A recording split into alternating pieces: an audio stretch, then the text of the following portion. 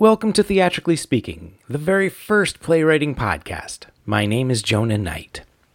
Season 1 is republishing the long-lost first episodes of the show from back in 2007, and Season 2 begins the new episodes. Now, a few things have changed since 2007, like the website. For more information about Theatrically Speaking or my other podcasts, please visit actualstorypodcasting.com. Next, back in 2007, you could number your episodes however you like, and I did this very creative numbering system that included episodes 4.1, 4.15, 4.2, and no actual episode 4. The numbering that the episodes have in your feed is the order that you should listen to them.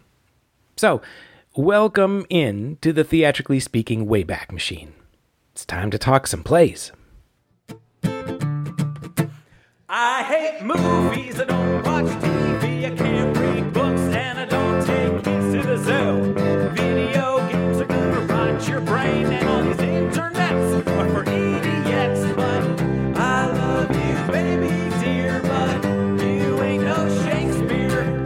Try to make me to be high class, and I would David Mamet on your ass. And if you left me, I wouldn't be forlorn, 'cause I live without an acorn. My life is theater. My life is theater. My life.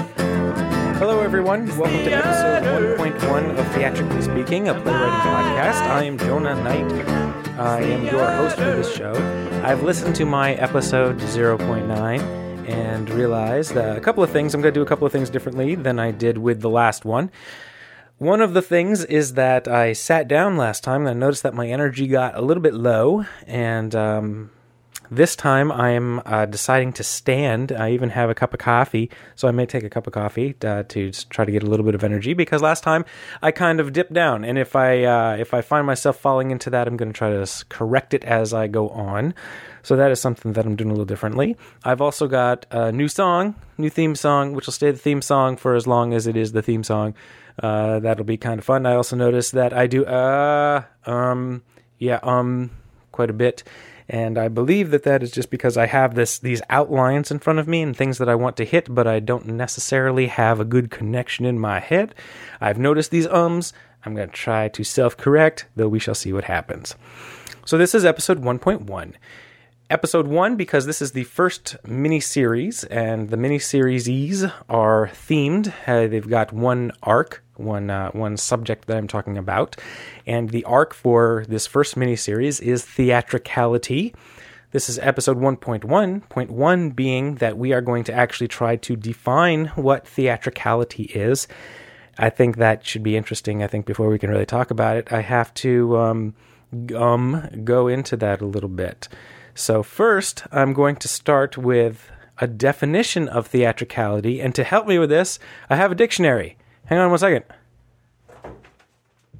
All right. Okay.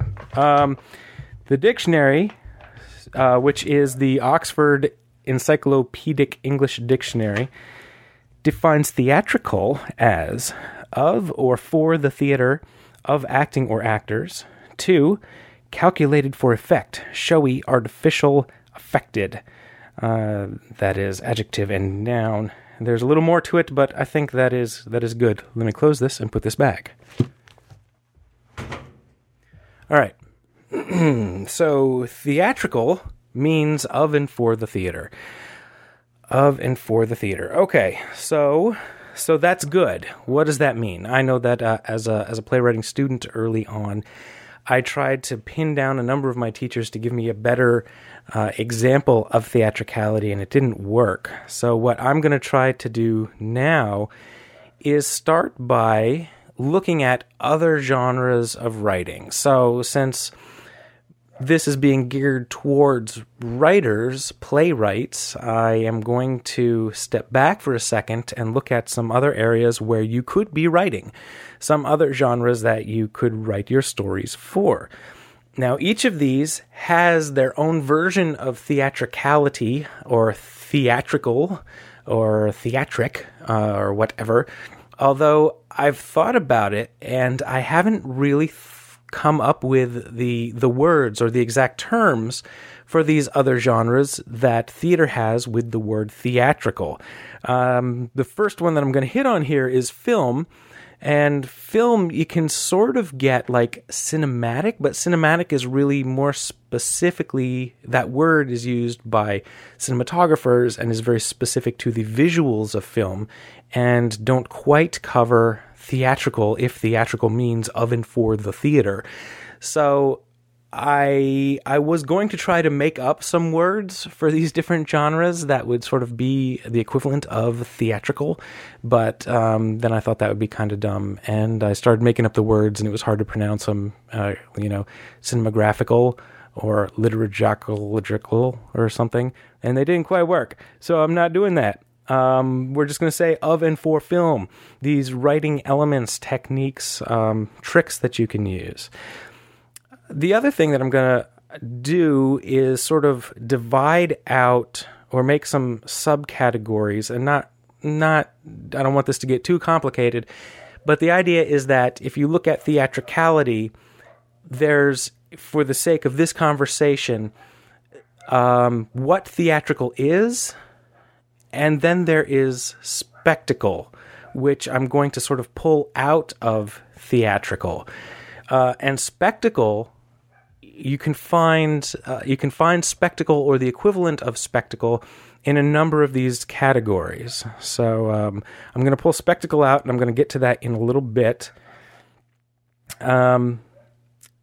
So you're writing. You have a story.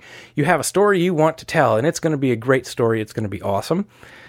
And you think that because maybe you've done some acting, or because you like hanging out with theater people, or because you're a theater professional, that you want to write your story for the theater. But should you? So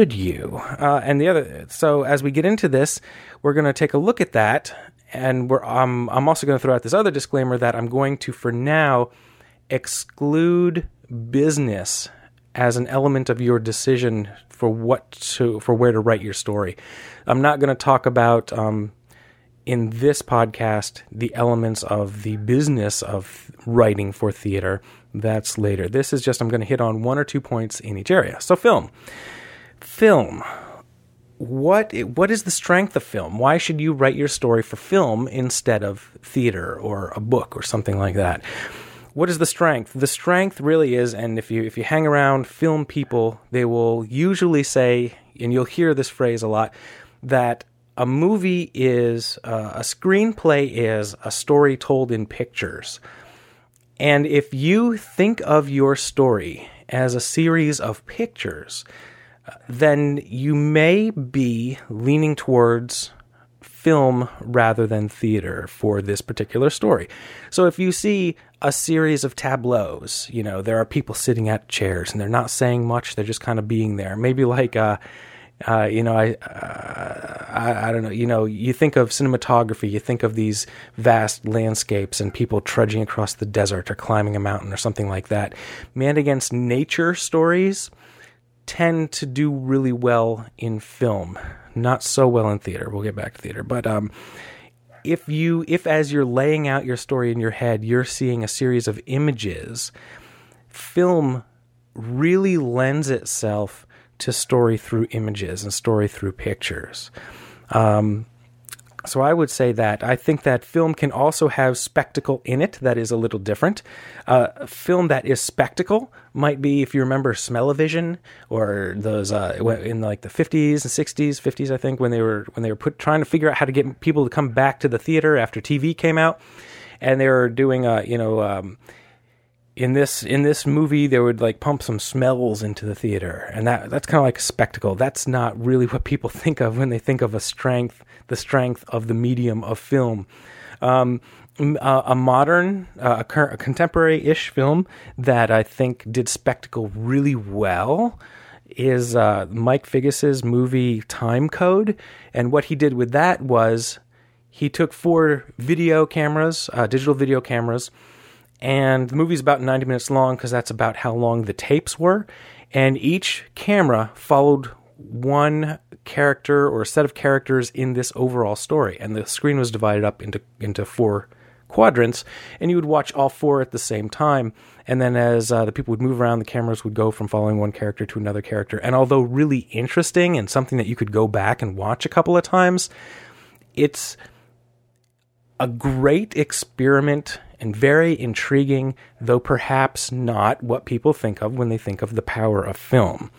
So images, pictures, television. What is the strength of writing for television? If your story contains these elements, should you think about writing for television? Television does intimacy really well because in a theater, you sit back there and you see everything. You know, you see the whole set, you see the stage, you see the trim around the stage, you see everybody around you. In television, you see the color in the people's eyes. And when somebody winks, it's very significant. And it's similar to film, except in film, you're still if you go to the cinema to watch your movie, you're sitting way back in the audience. And you're still, although you have the illusion of intimacy, it's not as much as when you're in your room, in your living room, in your bedroom, watching this close-up box, this box that's not too far away from you, and you can see these emotions, and you can feel this intimacy. It's talking heads, it's news, you know, it's feeling like you are there. And that is something that, because of the physical construction of a theater and or a cinema complex, you don't get that same level of intimacy. And so when you think about MASH, the other strength of television is the sense of continuing adventures, the story being episodic. With a play, unless it's a sequel or an adaptation, you're starting at the beginning with the character. This is the first time anybody in the audience has seen who this person is. They don't know who this person is, and the playwright has to build all of that from the beginning. In a television series, you've already built that. So you can come in an episode of MASH, 5 years later, and you still know Hawkeye, and you still know Radar or Hot Lips or whoever's there. And it's the same thing. You don't have to spend time giving us character exposition. It's just right into the story, which is lucky because sitcoms tend to be pretty short.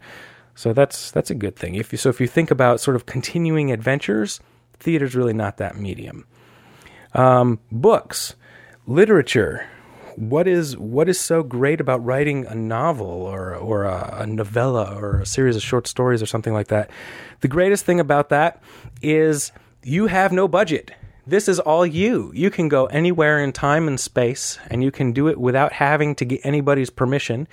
If it's theater, you're going to need at least some lights or some colors or some costumes, or you're going to need something. You're going to need to get permission from somebody. If it's film or television, that, giant adventures through time and space, even if it's following one character from birth to death, it's so easy to do in a novel. And it requires the suspension of disbelief in all other mediums, because you have to believe that this little kid is now this adult. If nothing else, you have to get casting exactly right, or they're not gonna, there might be believability issues there, or you've got some crappy makeup trying to make the 20-year-old actor look like they're 70 or something. So time and space, no budget. You can go anywhere, you can do anything. Cast size is not an issue. It's like it's never an issue in novels, as long as you can craft the story in such a way to keep the characters straight for the reader. But on the upside of that, pretty much when you're done writing the thing, once it's edited and shined up, it's ready to go. You don't have to then make it into the actual story, like taking the screenplay and making it into the actual film, or the script for the theater and making it into the actual performance. Once you're done writing the thing, it's done. And of course, maybe you'll get some editors or some writers or, editors that want to redo some things, or they'll want you to redo some scenes or something like that. But that's at least manageable. And if you don't like that, just, you can self-publish it, put it up on the web, and you're done. You don't need a team to do it. Marketing's another matter. But the actual crafting of the thing, you don't need those people. This is you. This is your story. You are the only one. If you don't want to give up any control over this storytelling, you don't have to. That's what's great about it being a book. All right, next one. Games, video games, the internet. What about getting your stories or writing stories for video games or for the internet? Well, the trick with talking about this now is that really these mediums are too young for us to really know a lot of definitive details. Theater's been around for hundreds of years. Film's been around for 100 and some years. And at least television's been around for decades. And, writing has been around for thousands of years, more than hundreds. So, I mean, we kind of know the strengths and weaknesses of those. Since, there are people that live in areas of the country that essentially have no reliable internet access. There are certainly huge areas in the world that have no internet. They don't know what electricity is. So it's too young to really know definitively. But what we can say, I think what we can safely say about the strengths of writing for like video games or the internet is that the audience has an expectation of having an impact in the outcome of the story, whether it's people commenting on blogs or taking a character in a video game and going in another direction. It's like choose your own adventure books. That's what that is. Theater has something kind of similar when we talk about like, those mystery party theater things, mystery theaters, spend a weekend on a train and try to figure out who killed the guy, but that's not really theater. I'm going to take those events out of theater and put them in the category of games, because you can have a very successful, very fulfilling storytelling event, murder mystery experience without any professional actors. And when I say professional, I mean at least behaving professionally, not that they need to get paid a whole lot. So there are these like splinter genres or subcategories, but that's not theater. And so as far as storytelling for games and the internet go, those are our pros and cons. Well, the pros anyway. So if you have, so I had an idea a while ago when I was directing a Sherlock Holmes play. Wouldn't it be cool if there was a video game that could take all the Sherlock Holmes stories, and in this game, you are Sherlock Holmes, and it's an open world, so you're traveling around, gaslight London, and when you get to this area of the city, you might encounter these characters from the novel, and maybe you could do all that sort of thing. So it's living the experience of Sherlock Holmes, and it is you having an impact on the stories and the outcomes of these mysteries. So if that is the kind of thing that you like writing, then perhaps theater is not the best outlet for that kind of story. Possibly, maybe not. Last category before I get to theater proper is professional wrestling. What are the strengths of writing for professional wrestling? The storylines and the themes are straightforward and simple. They are timeless. It is good versus evil. It is strong versus weak. It is very straightforward wants and motivations. I want to be loved. I want to overcome. I want friendship. I want to prove that I am the best. I want to, I'm doing this for competition. I'm doing this to show you up. It's revenge. It's power trips. That is professional wrestling. Professional wrestling does the epic battle in miniature really well. The other thing that pro wrestling is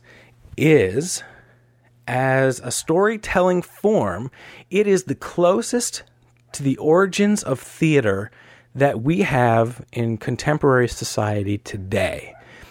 Because when you walk on stage, when your actor wrestler walks on stage, from the way they move, from the way they behave, you can't hear what they're saying, for the most part. Just from the way they dress, from the colors, from their movement, you know what they want. They can get across an emotion in a snap. And if you're up in the cheap seats, like people were in ancient Greece, you'd get some of the dialogue, but because the guy came out in this mask or in this color, that's the king, or that's the general, or that's the peasant. And you know that from up top because of the way that it looks in that sort of arena. So if you're looking at like giant classic themes, then perhaps you should consider professional wrestling as a writing career. Thought I'd throw that out there. All right, so theater. So what are not the strengths of theater? Well, we know that film does pictures better. We know that television does the intimacy thing really well. We know that television does episodic storytelling really well. We know that video games and the internet do interactive storytelling very well. And professional wrestling does classic themes very well. So what about theater? Theater is all about language. In these other genres, you can tell your story through pictures and tableaus and through time and space and all this sort of thing. And theater, when you boil it down, is a person, a human, on stage communicating and speaking and behaving. And that is the strength of theater. It is all about word choice. It is all about telling these stories not through pictures and not through description, but through desires, wants. It is the exploration of humanity. It is all about character. If you are not good at dialogue, you should write books, because there are really wonderful authors of classic literature that is powerful and moving and everything that a book should be, but they can't write dialogue to save their lives. H.P. Lovecraft comes to mind. Lovecraft did some amazing, groundbreaking things with psychological horror, and his dialogue is probably some of the worst that humanity has ever come up with. And you kind of acknowledge that if you're a Lovecraft fan and gloss it over. If you can't speak, if you cannot use language and create motivations through behavior in a very tight space, then you are perhaps not well suited for writing theater. The exception and the spectacle in theater being musicals. There are some wide-ranging views on the on musicals. I certainly know people who think that they are the downfall of theater. I do not quite go that far, but I will also I'm not the big musical theater guy. I love the play 1776. It makes me cry. But I've seen some musicals that I could do without. Yeah. So theatricality is the strength of theater, and it is people, and it is behavior, and it is language, and it is the strength of wanting and pursuing your desires. And if you've had some playwriting classes or read some playwriting books, then that probably sounds familiar. Now, there is a difference between saying that novels are really good at, time and space and having no budget. And sometimes people will hear that and say, okay, then my play should occur in a kitchen. And we're not going to leave this kitchen. We're going to build some really nice walls and a sink that actually runs water. And in real time, we're going to fry some eggs so the audience can smell the bacon. And that's going to be great. And that's going to be theater. And that's not theater. That's not what I'm talking about. I'm not talking about realism. Realism is come and gone, Jimmy Dean. Realism, well, we'll get into realism later. But for our next episode, what we're going to really talk about is how to use theatricality. We're going to talk about how theatricality exists all around us, and if we're not using it and totally conscious of it, and in very specific ways and specific examples, I will point out how to use theatricality in some plays that you may have heard of, maybe not have heard of. I'll probably use some of mine as an example. But I'm going to leave you with this thought. If you have used theatricality well in your play, if you have used that which is film correctly in your screenplay, that which is television, that which is a novel, that which is a video game, etc., if you have really used those elements to their fullest extent, adaptation of your work is impossible. If your play is truly theatrical, it will never be able to be made into a movie. It will never be able to be a short story. It will never be able to be anything but a play. If you know what theatricality is, your work will never be adaptable. A good example of what I'm talking about here is everything that Alan Ayckbourn has ever written. So, if you don't know who Alan Ayckbourn is, your homework is to find some of his plays and read them, or go see them if they are around you. If that's too difficult for you, on my website, jonahofthesea.com, you can request from me a copy of my play, Take Stock. Take Stock, in my mind, really takes advantage of theatricality. Prelude to a Kiss, which I did not write, also takes great advantage of that. Angels in America, Top Dog, Underdog, just wonderful, gorgeous works of theatricality. I really recommend that you check those plays out. But for now, I'm done. This is episode 1.1 of Theatrically Speaking. If you have questions, concerns, comments, queries, email me, jonah@jonahofthesea.com. If I get email, if I get questions, I will respond to them. I'm trying to keep this quick. I was trying to keep it about 20 minutes or so, and now it's about 25, and when I add in the theme music, it'll be a little bit over. So, I hope that you enjoyed yourself. I hope that I kept my energy level up, and I will talk at you later. Bye. Your brain and all these internets are for idiots, but I love you, baby dear, but you ain't no Shakespeare. Try to make me to be high class, and I would David Mann.